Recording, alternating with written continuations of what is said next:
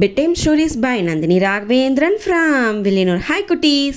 அவ்விய நெஞ்சத்தான் ஆக்கமும் செவ்வியான் கேடும் நினைக்கப்படும் குரல் 169.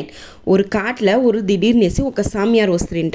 ఆ సామ్యార్ని చూసిందో అంత అనిమల్స్ వాళ్ళకి నాకు ఇది మరి ఆశీర్వాదం చేయండి ఆ మరి ఆశీర్వాదం చేయండి అని వచ్చి అడుగుతూ ఉంటుంట.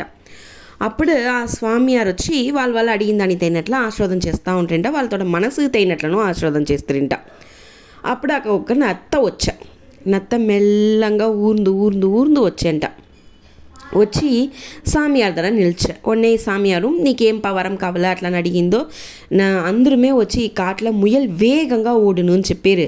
అందు నుంచి నన్ను మరి మెల్లంగా అది పోవలే, నన్ను విడ స్లోగా ముయల్ పోవలే అట్లా అనేసి ఒక వరం ఇయ్యండ అట్లా అనేసి నత్త అడిగంట.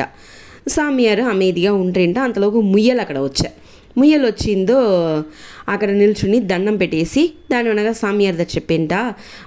నత్త వచ్చి కొళ్ళ మెల్లంగా జరుగుతుంది అని చెప్పి అందరూ చెప్తానే ఉండేరు. దాన్ని కిండలు చేసేరు.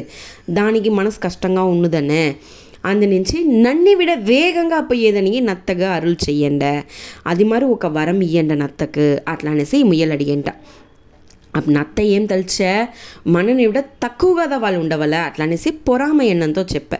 అదే ముయ్యలు ఏం తలిచా, మనని మించి వాళ్ళు పోతాను పర్వాలేదు వాళ్ళతో మనకుర తీరవాలని తలిచా.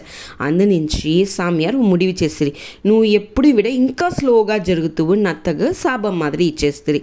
ఒన్నే ముయ్యలకు నువ్వు మత్త వాళ్ళతో కవలగా తలిచిన వల్ల నీకు ఇంకా వేగంగా గాలి మారి వేగంగా ఓడే తెరమని నీకు ఇచ్చేను అట్లా అనేసి ముయ్యలతో వేగాన్ని కొట్టి తిరింట.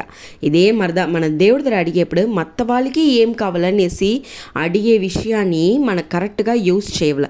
నత్తని మరి మనం వాళ్ళని పిల్పోకుగా తలియకూడదు, మనం వచ్చి ముయ్యలు మరి ముర్పోకుగా తలిచి అడగవల. ఓకేనా కుటీస్, బాయ్, గుడ్ నైట్.